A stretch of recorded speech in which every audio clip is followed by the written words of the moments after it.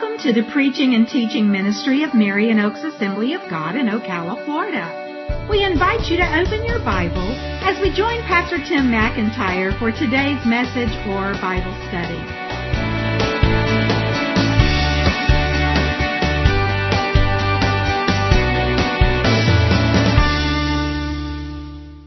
The philosophy of the world, it's on your note sheet, the philosophy of the world is my way is better than God's way. My way is better than God's way. My plan's better than God's plan. My idea, my solution. I can come up with something better than God can come up with. Why do people feel that way? They're always in a rush? Okay, so they want it now, and if it's something God says they should wait for, it's like, I don't want to wait for it. I want it now. Okay? What are some other reasons why people in the world, and we as Christians wrestle with it too, feel that my way is better than God's way? Katie? Selfishness. All right. Why else? Amanda? Yeah, waiting on God and you don't see Him working and it's like, I'm ready, Okay, you can't see what God's doing. Yeah, Chris? What? Pride. Okay, pride. And I think so many times people have this idea that God's just out there to kill our fun. And the thing is that sin is fun. I said this before, but I've heard a guy preach. He says, if sin is not fun, you're doing it wrong. But the problem is that even though sin is fun, there's pleasure in sin for a season, it always comes back to bite you. That's right. The consequences, the things that come out of it, and it just shows that God really knows what He's talking about. And granted, there's a lot of people that have been involved in sin, and they don't seem to have any negative consequences, maybe not even up until the day they die, but the negative consequences are there. And sometimes it's not even in their own life, it's in other people's lives, and that kind of thing. Now, do you agree that our way is better than God's way? No? But we live like it sometimes, don't we? I'm not going to ask you to give a testimony, but if we thought real hard, we could probably think of something that we did this week. It's like, that really wasn't God's way to do it, but I did it anyway. Right? We wrestle with that. A couple of introductory thoughts before we get into the story of Peter. I almost didn't put this way, but then I got to thinking about it. I thought, I think that is true. Number one, this idea is the root of all the problems in the world.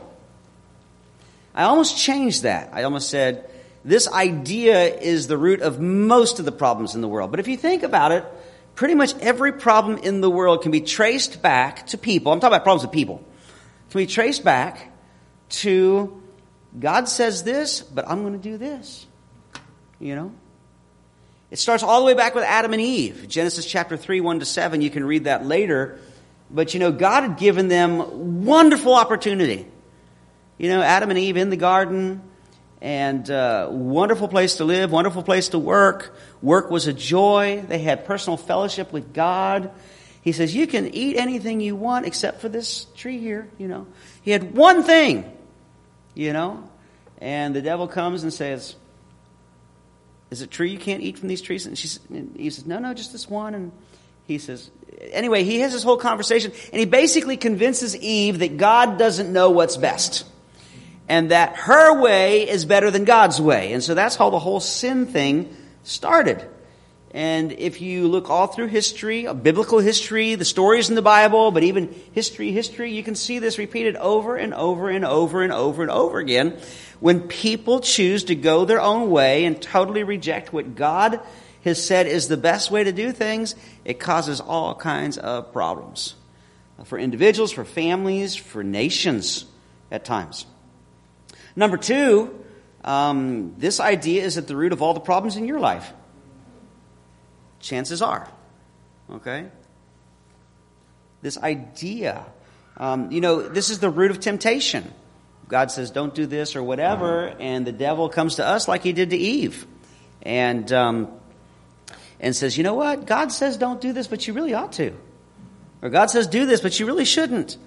And we give in to that, say, okay, well, my way. I guess maybe it is better than God's, and so we give into it. We get involved in sin. There's all kinds of consequences. Every area of life is affected by that. If you were to look back at your greatest regrets, it could be that it may be related to a time that you said, yeah, I'm going to do it my way.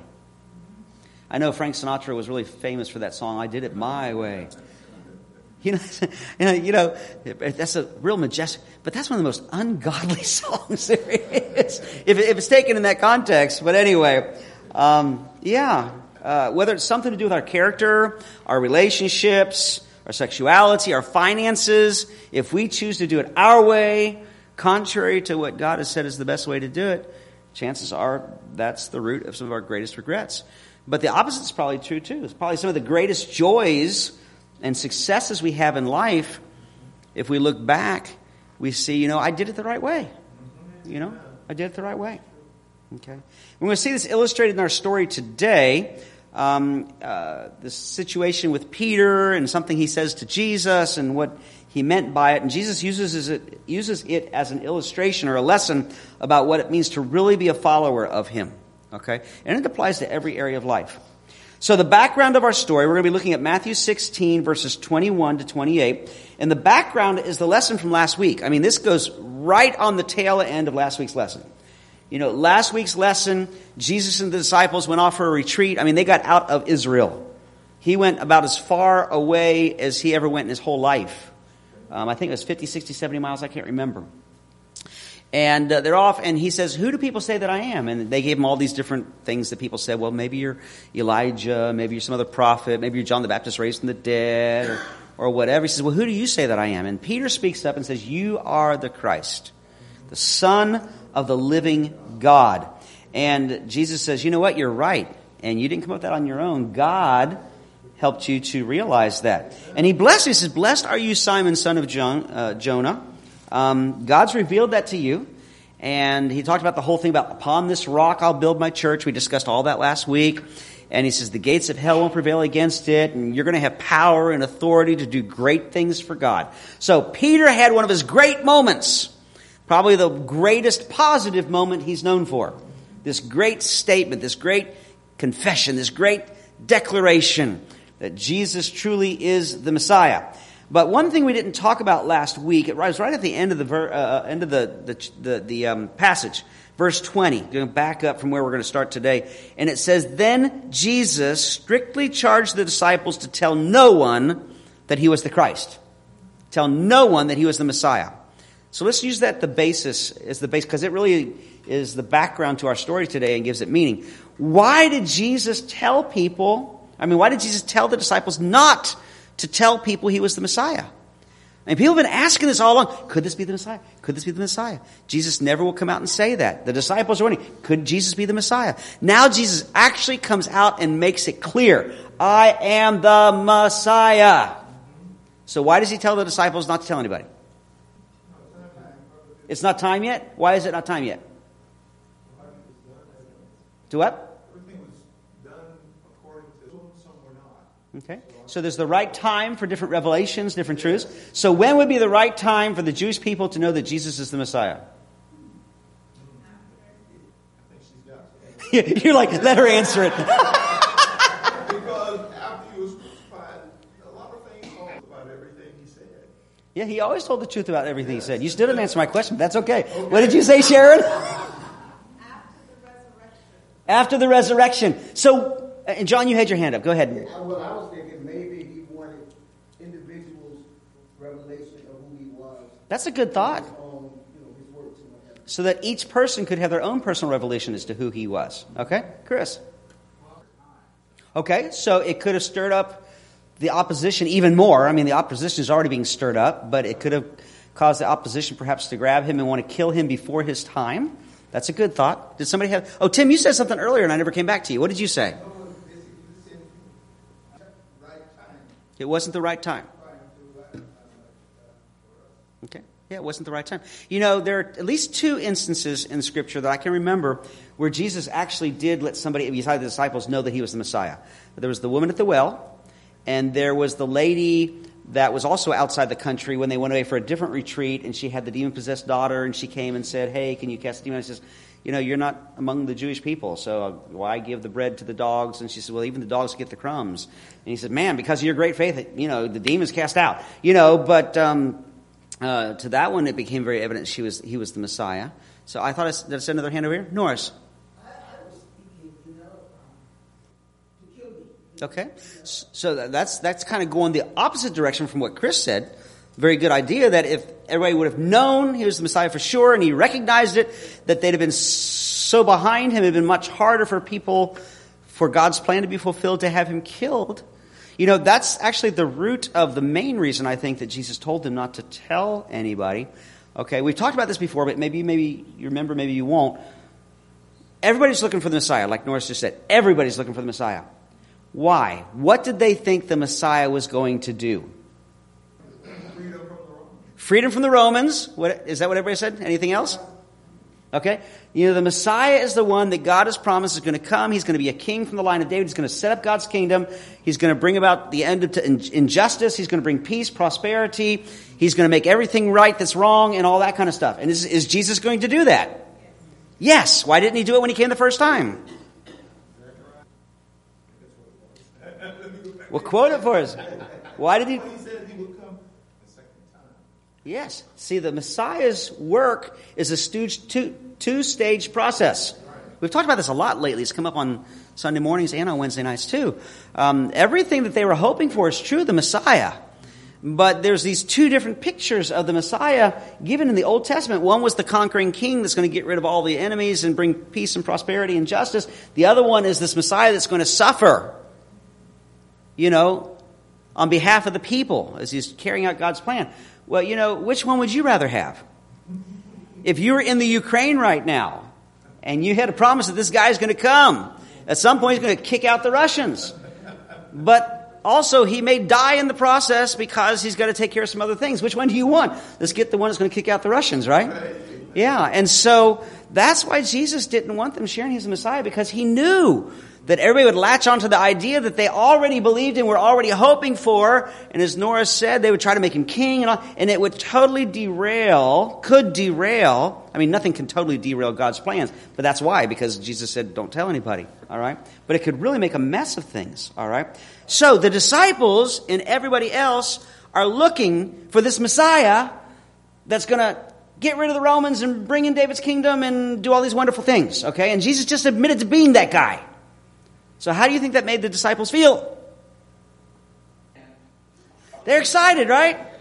They're excited. Jesus is the Messiah. And that's where all these arguments we read about in Scripture come from. Well, I'm the most important one. No, I'm the most important one. I'm going to be at his right hand, which is the place of authority and power. No, I am. Well, I'll be on his left hand. You know, who's the greatest in the kingdom of God? Because Jesus is getting ready to set up God's kingdom. That's what they're thinking.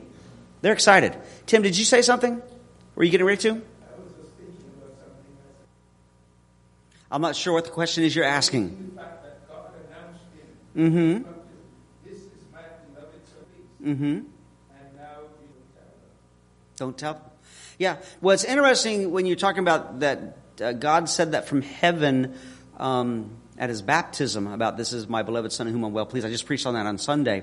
I didn't talk about it Sunday because it wasn't really pertinent to all the things I felt like God laid on my heart. But the Bible scholars are in what's the word I want to say? They're not real sure how many people heard God say that. You know, because whenever God spoke from heaven in other times, it always mentions that, but it doesn't that time. So it could be that was a private moment with Jesus and he shared it with the disciples, but we don't know. But anyway, you know, even God making that statement at Jesus' baptism is signifying, yes, he's the coming king, but he's also the suffering servant. Yeah, John. In line with what confusing. Yeah, like you said, the Gospel of John talks a lot about how Jesus said, I came from the Father, I'm doing the Father's will, go to carry his plan. But he doesn't ever really come out and say, you know, I think what it goes back to what somebody else said earlier. Well, what you said earlier about how he wanted each person to have to wrestle with it for themselves and come to their own conclusion. Okay? So the context is Simon made this statement, you're the Messiah. Jesus says, yes, I am. They're excited. Yay, God's kingdom is getting ready to break into history. Immediately following that is where we pick up where we're at tonight. Okay, verse 21. From that time on, Jesus began to show his disciples that he must go to Jerusalem and suffer many things from the elders and the chief priests and the scribes and be killed, and on the third day be raised. So, in the disciples' mind, there's a big conflict. Wait a minute, Jesus just said he's the Messiah. That means he's going to set up God's kingdom. That means he's going to get rid of the Romans. That means he's going to deal with all this hypocrisy in the religious traditions. That means that he's going to be in charge. What do you mean he's talking about that he's going to go and be mistreated and the religious leaders are going to reject him and he's going to be killed? Okay? And so that leads to what Peter says in verse 22. And Peter took him aside and began to rebuke him, saying, "Far be it from you, Lord, this shall never happen to you." But he turned and said to Peter, "Get behind me, Satan. You're a hindrance to me, for you are not setting your mind on the things of God, but on the things of man." So in these 3 verses, we see Peter's example on your note sheet there. But as we've mentioned many times, the whole contradiction of saying, "No, Lord," it's like, you don't say no to the Lord. If you can honestly say no to him, he's not your Lord. If he's your Lord, you don't ever say no. All right? He's in charge. So why did Peter say this? What? I did it my way. I did it my way. Okay. Yeah, I mean, think about it. Why did Peter... did Peter say this deliberately trying to sidetrack him? No. Did Peter do this deliberately because he wanted to speak for Satan? By the way, this does not mean he was demon-possessed or Satan-possessed. We'll get to that in a moment. So why did Peter say this? Because I feel like he said it, but I feel that's what. Yeah. Yeah, again, everything we've talked to up to this point, that's why he made such a big deal of it. All their preconceived ideas. Jesus is setting up the kingdom. Wait a minute. He can't set up his kingdom. He's going to die. When he says, "No, Lord," he doesn't say those words exactly, but pretty much, "Far be it from you," he rebukes him, "Far be it from you, Lord." He's basically saying, "Lord, I don't think you understand. You don't understand. You're the Messiah. You just said you're the Messiah. The Messiah is going to do this, and the Messiah is going to do it, and that doesn't involve dying." Okay? Can you imagine telling God he just doesn't understand? But we do it, don't we? Maybe not in those words. It's like, "God, you don't understand my situation. Why haven't you done something different?" If you understood my situation, you would have acted by now. If you understood my situation, you would have changed that by now, right? So you can see this really relates to us. So anyway, but think of it this way. Peter says this with mixed motives. I think he had 2 main motives. And I'm not trying to psychoanalyze, and it's not revealed in Scripture, but I think one of them is, okay, you just said you're the Messiah. We're all excited about this. This is not what I think the Messiah is supposed to do. He's not supposed to die. But I think the second thing is he really loves Jesus. Yes. And Jesus really loves him. They're tight. They got a great relationship. And it's like, you die? No, that can't. That does not need to happen. He said that. So, he had that attitude all the way through. They're in the garden, and he's being arrested, and he peels out that sword, pulls out that sword, and he takes that mighty swing and knocks off the guy's ear, And he was not much of a swordsman. But anyway... On your note sheet, I have this. Peter the rock had become a stumbling block because he promoted his way rather than God's way. If he really believed that Jesus was who Jesus just said he was, it'd be like, wait a minute, Jesus should know what he's talking about. But that doesn't fit my way. Okay? And it wasn't a deliberate attempt to lead him astray. But it was certainly instigated by Satan as a temptation. And that's why Jesus said, "Get behind me, Satan." He wasn't talking specifically to Peter as a person who had chosen to be used by Satan. He was talking to Peter as someone who was speaking the words that Satan would speak. You see, this was another opportunity for temptation for Jesus. This Sunday in the Gospel of Luke, in the sermon series we're going to deal with Jesus' temptation in the wilderness. And this was one of the temptations that Satan brought to him. You can have the crown without the cross. Remember, one of the temptations was, if you'll just bow down and worship me and serve me, I'll make you the king of the world. And you don't have to go to the cross. He doesn't say that in the temptation story, but that basically is the idea. And Jesus was tempted with that. Here's the exact same temptation. You don't have to go to the cross. And Jesus still wrestles with it at the end of his life, in the Garden of Gethsemane. Right? He knows he's going to the cross. He's, God, if there's some other way. And don't you know that the story doesn't say that, but Satan was there saying, "You're right, Jesus, there is another way." Think about it when he's on the cross, and the religious leaders and all the people are mocking him, saying if he really was the Son of God and the Messiah, then he could save himself. Don't you think it was a temptation to say, "Yeah, I could, I think I might"? He wouldn't do that. He's God. He had determined that he was going to go through with it, and he did. But it was still something that he was tempted with, probably one of the biggest temptations he had in his entire time here. He knew he was going to the cross. And there's not anybody that I know of that would ever look forward to a cross, including Jesus. But this temptation was probably extra hard for Jesus because it came from somebody who loved him and he loved. Now, does that ever happen to us? Do we ever have temptations that come our way because of people that love us? Are we ever tempted to do it our way instead of God's way because of the influence of people that love us? Sure. I can think of some ways that have to do with ministry. I've known, not a lot, but I've known some people and heard of some people that their children feel a call to ministry or to go to missions or something. The parents, no, you don't want to do that. That's not a good occupation. I love you. And not being trying to be mean or whatever. It's just like, you'll never make enough money doing that. You'll never do this. You'll never do that. Why don't you get involved in business? Why don't you do this? Why don't you follow in your father's footsteps? Whatever it might be, Sure, because our families love us, there are sometimes they want things for us that are not part of God's plan for us. And even in the sense that part of God's plan for us is that we go through difficult things so we can learn and grow. But don't we try to keep our kids and the people we love from having to go through difficult things? So we can kind of understand that. But once again, this story gives us hope. Peter's example, because he got it right so many times, walking on the water, saying you're the Messiah, and all that kind of stuff, and then get it wrong. And sometimes right next to each other. He's walking on the water, great step of faith, and then boom, he's sinking within less than a minute. Here he's saying, you're the Christ. God revealed that to you. And then he's immediately saying, no, Lord. But you know what? Again, Jesus never gave up on him because his heart was in the right place. Amen. He always repented. So, something for us to think about. If you've blown it recently, just ask for forgiveness and get back on track. All right? So, as we go on with this story, we see the root problem is in verse 23. It's a wrong mindset. When Jesus turned to Peter and said, get behind me, Satan. Oh, by the way, a little side issue here. Some Bible scholars say that part of what Jesus is saying is that the disciples' place was behind their teacher because they would follow their teacher. That in the midst of this, Jesus may also be communicating, Peter, you stepped out of your place. Get back in your place. Get back to where you're following me instead of listening to yourself, okay? But anyway, he says, get behind me, Satan. You are a hindrance to me. That word hindrance is stumbling block. That's why I said that the rock became a stumbling block.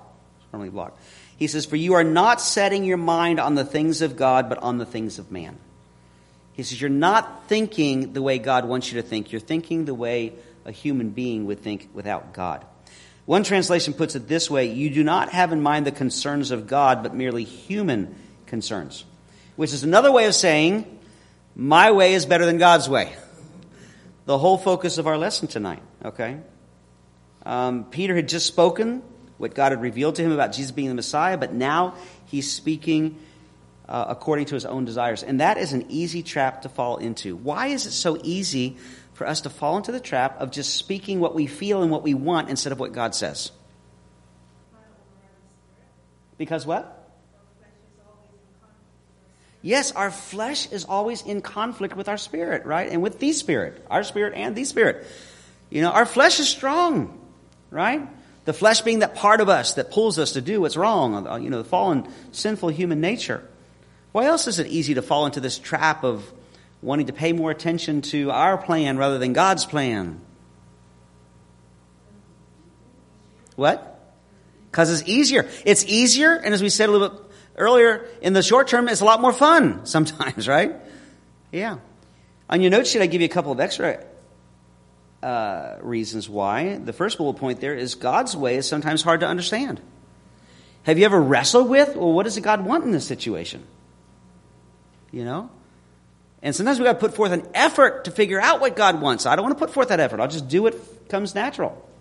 Isaiah 55 verses 8 to 9, God even recognizes that. He says, for my thoughts are not your thoughts, neither are your ways my ways, declares the Lord. For as the heavens are higher than the earth, so are my ways higher than your ways, and my thoughts than your thoughts.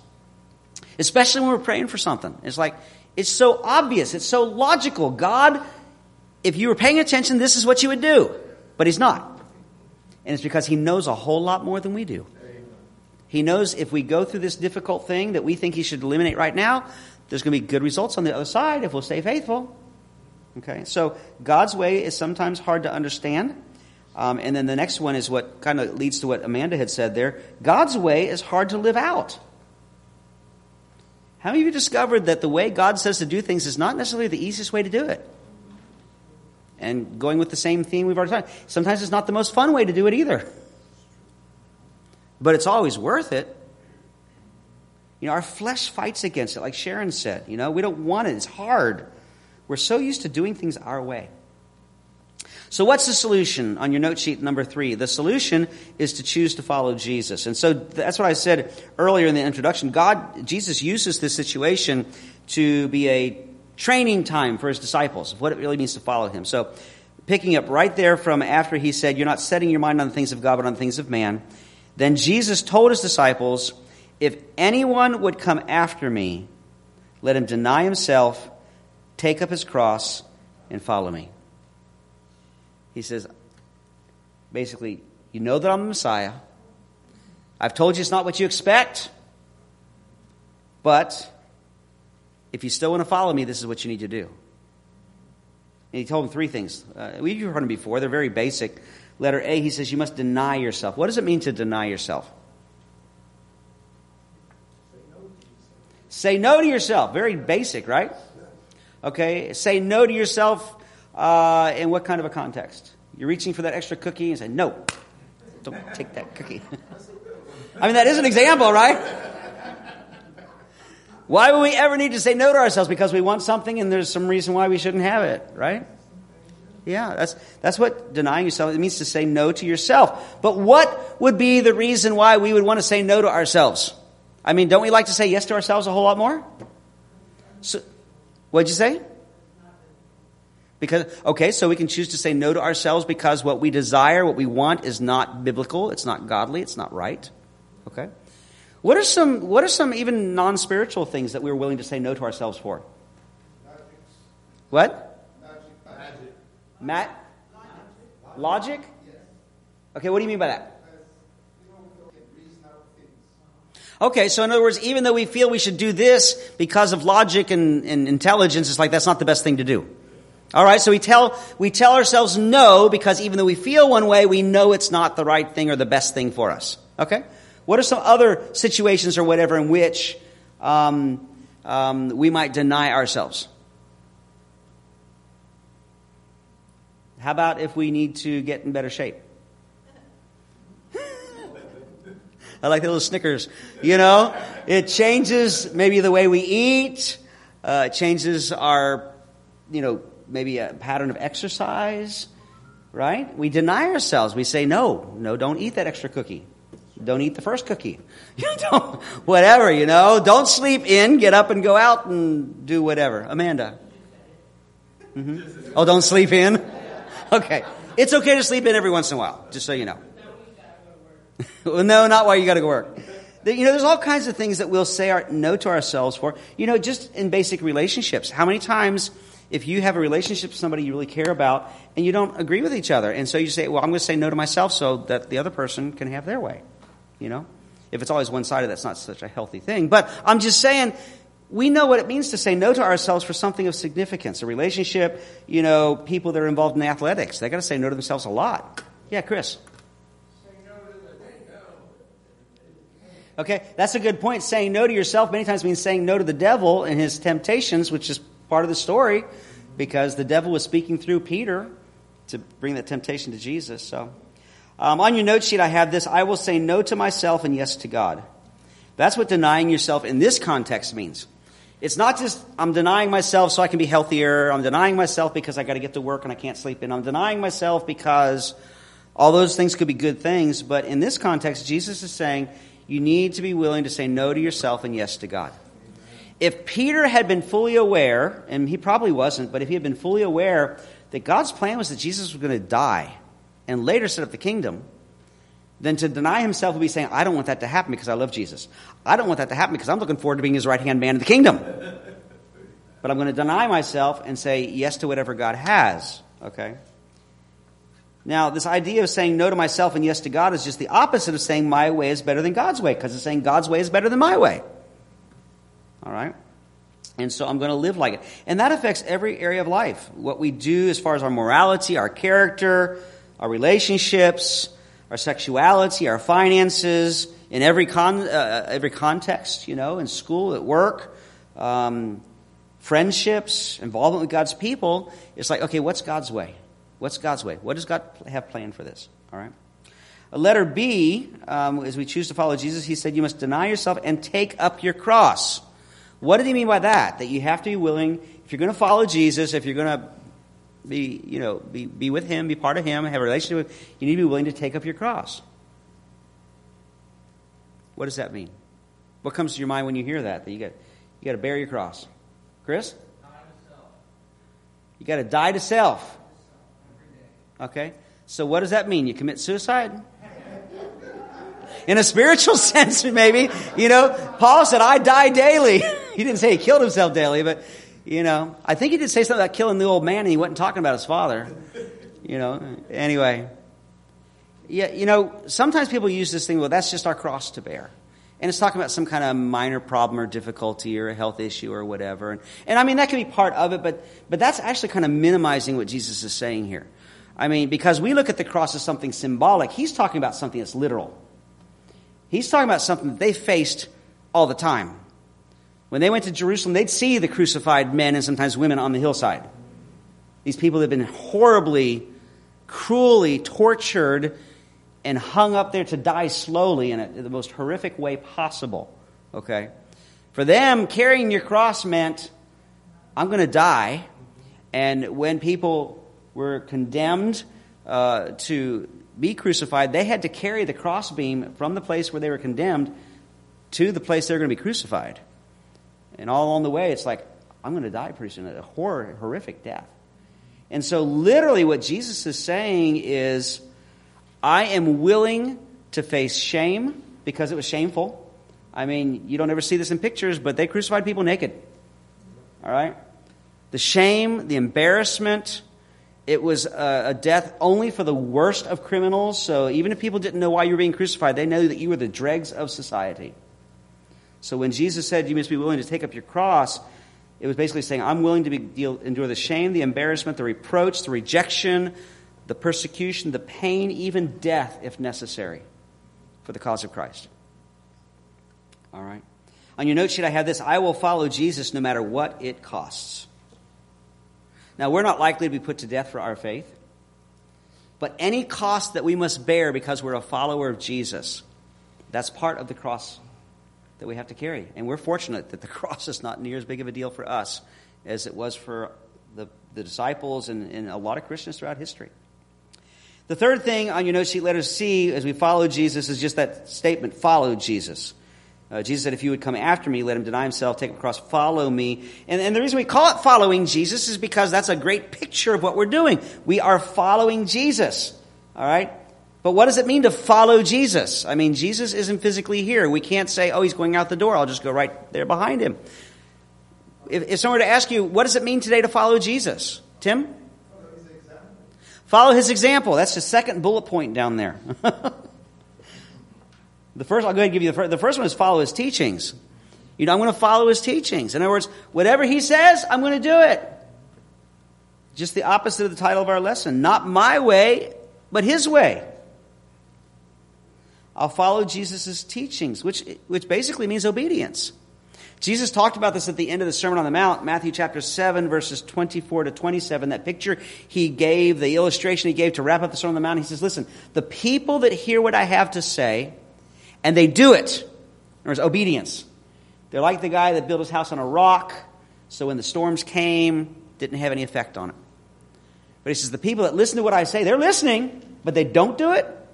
They built their house on the sand, and when the storms come, the house falls down. So following Jesus means we'll follow his teachings, and as Tim said, I will follow his example. We see several places in Scripture where a writer will say, you need to live like Jesus lived. You need to walk like Jesus walked, which is another way of saying having the same lifestyle. John said that in 1 John 2:6. Paul picked up on that idea. He said, follow me as I follow Christ. That's 1 Corinthians 11:1. I mean, he wouldn't put himself as his greatest example, but he's saying, if you're having a hard time figuring out how to follow Jesus, then just imitate me in any way you see that I'm imitating Jesus. All right? All right. Then on your note sheet number 4 there, the result is eternal reward.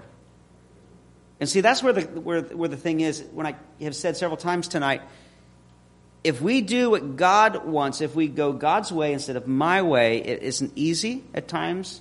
In fact, it can be painful. It can be problematic. We don't have as much fun in the short term, but it's worth it. It's worth it. Some of that reward, some of the good part of it we experience in this life, and some of it we don't until we get to heaven. But in our story, chapter 16, verses 25 to 27, Jesus follows it up after saying, if you want to come after me, deny yourself, take up your cross and follow me. Verse 25, for whoever would save his life will lose it. But whoever loses his life for my sake will find it. What he's saying there, if you want to live your life for yourself, you're going to end up losing everything. But if you're willing to lose whatever it takes to live the life that I have, you're going to gain everything. Okay? Verse 26, for what will it profit a man if he gains the whole world and yet forfeits his soul? You know, what if you could be the richest human being in the world, have anything you want, live anywhere you want, go anywhere you want, eat anything you want, but then you end up in hell for eternity? You know? Or what shall a man give in return for his soul? For the Son of Man is going to come with his angels in the glory of his Father, and then he will repay each person according to what he's done. In other words, there are consequences to our actions. There are consequences to going our way or God's way. And it's not because God's up there saying, if you don't do it right, I'm going to zap you and send you to hell forever. God's up there saying, listen, sin is rampant. If you give yourself over to it, there are consequences. Some of them are in this life, some of them are eternal, and I don't want you to have to do that. But if we choose to go that way anyway, and we don't know Jesus as our Savior, we will face eternity without God. People who only live for themselves eventually lose what they work so hard to gain, and they lose eternal life. Whereas those who live for God gain eternal life, and a good life here too, for the most part. It's not perfect or problem-free, although ours is a whole lot better than a lot of people's. Okay? You know, it's not always true, but some of the most miserable people I've ever known are the people that just live for themselves. They may have a bunch of stuff. Now, I'll freely admit, there may be people that they're rich, they got a bunch of stuff. And I'm not saying rich people are ungodly, because God lets some people be rich. You know, I've always said, God test me, I'll try that one. But no, I just want whatever God has for me. He knows what I can take, what I can, you know, what's not going to be too much of a temptation. But you know, people, there can be people that have lots of money, lots of things, and they seem totally happy, live their whole life that way, but that's all they've got is this life. That's it.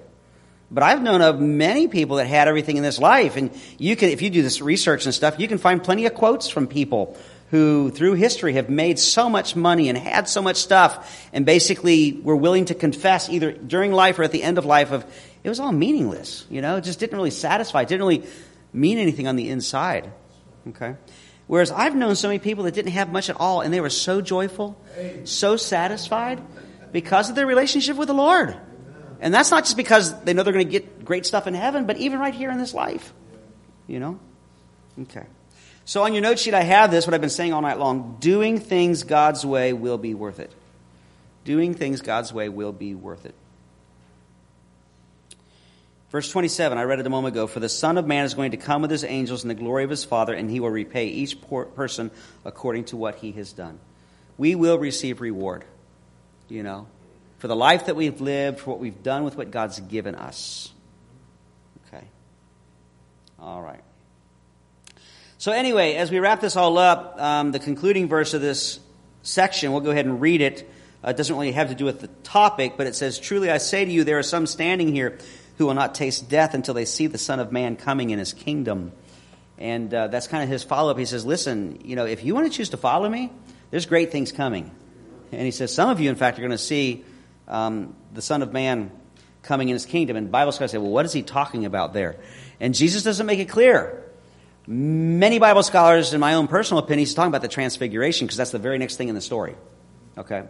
But some other suggestions that have been given is he's talking about the resurrection, and all the disciples except Judas saw that. Or the day of Pentecost, the pouring out of the Holy Spirit, or the beginning of the church, and it spread through the world. There's a number of things that could be referred to there. Now, I got some practical application here as we wrap this up. And these are more things that we should pray and then try to live out, okay? Number one, Lord, help me know your will. If we really want to go God's way and not my way, I've got to know what God's way is. So, Lord, help me to understand your will, because as we said early in the lesson, sometimes it's hard to understand, hard to get. We need to seek it out. We need to pray about it. We need to study his word, and just know that God doesn't want to hide his will for you, hide his will from you. Okay? The second one is, Lord, help me to want to do your will. Because how many of you know that you may know what God's will is, but I don't want to do it? It's like, God, change my desires. Help me to change my desires. Help me to want to do your will. And this is a battle we all face. You can read what Paul said about it in Romans chapter 7, verses 15 to 25. That's that passage where he says, we know what the right thing is, but we don't want to do it. There's something in us that keeps pulling us to do the wrong thing. And he ends up saying, what a wretched man I am. And I'm glad he didn't stop there. He says, what's going to deliver me from this? He says, only Jesus Christ can deliver me from it. Okay? And part of that is, Lord, help me to want to do the right thing. I mean, how many times are we faced with a choice? It's like, I know what the right thing is. And Lord, I need to do the right thing, but I want so bad to do the wrong thing. Okay? I read this one time. It says, sometimes we have to pray, Lord, help me to want to do your will. Okay. The third one, Lord, help me to do your will even when I don't want to. Okay. So that's another good thing to pray. Lord, I really don't want to do your will, but help me to do it anyway. How do we do that? We make a decision, and like Nike says, just do it, right? The good news is that God says he will give us the power we need to do the right thing. And then number 4, Lord, help me to do your will no matter what it costs. Again, that's a decision, a determination. But the good thing is we can stand with each other, right? Yeah. Okay, last 2 things because we got to wrap up. 2 important notes. This is an ongoing process, and it's a daily choice. Okay, it isn't like we can make a decision today, I'm going to go God's way, not my way, and I'm good for the rest of my life now. Every day, got to wrestle with it again.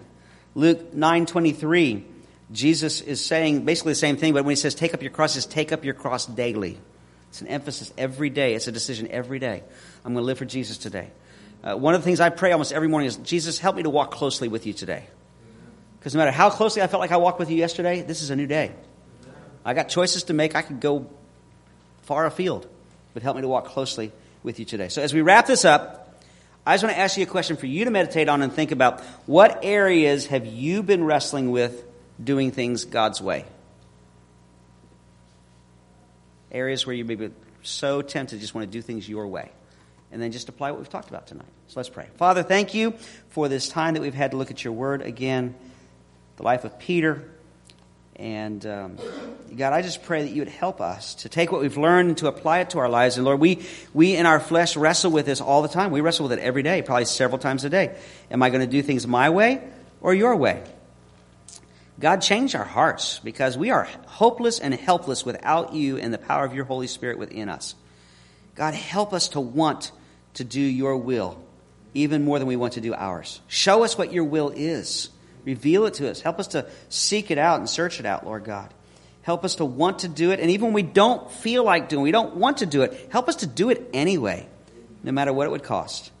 And Father, I pray that in the process, people would see in us something different and would point people to you. And Father, we just thank you and praise you, Lord God, that you reward all the efforts that we make to live for you, to love you and to serve you. And Lord, we give you the glory and the honor in Jesus' name. Amen.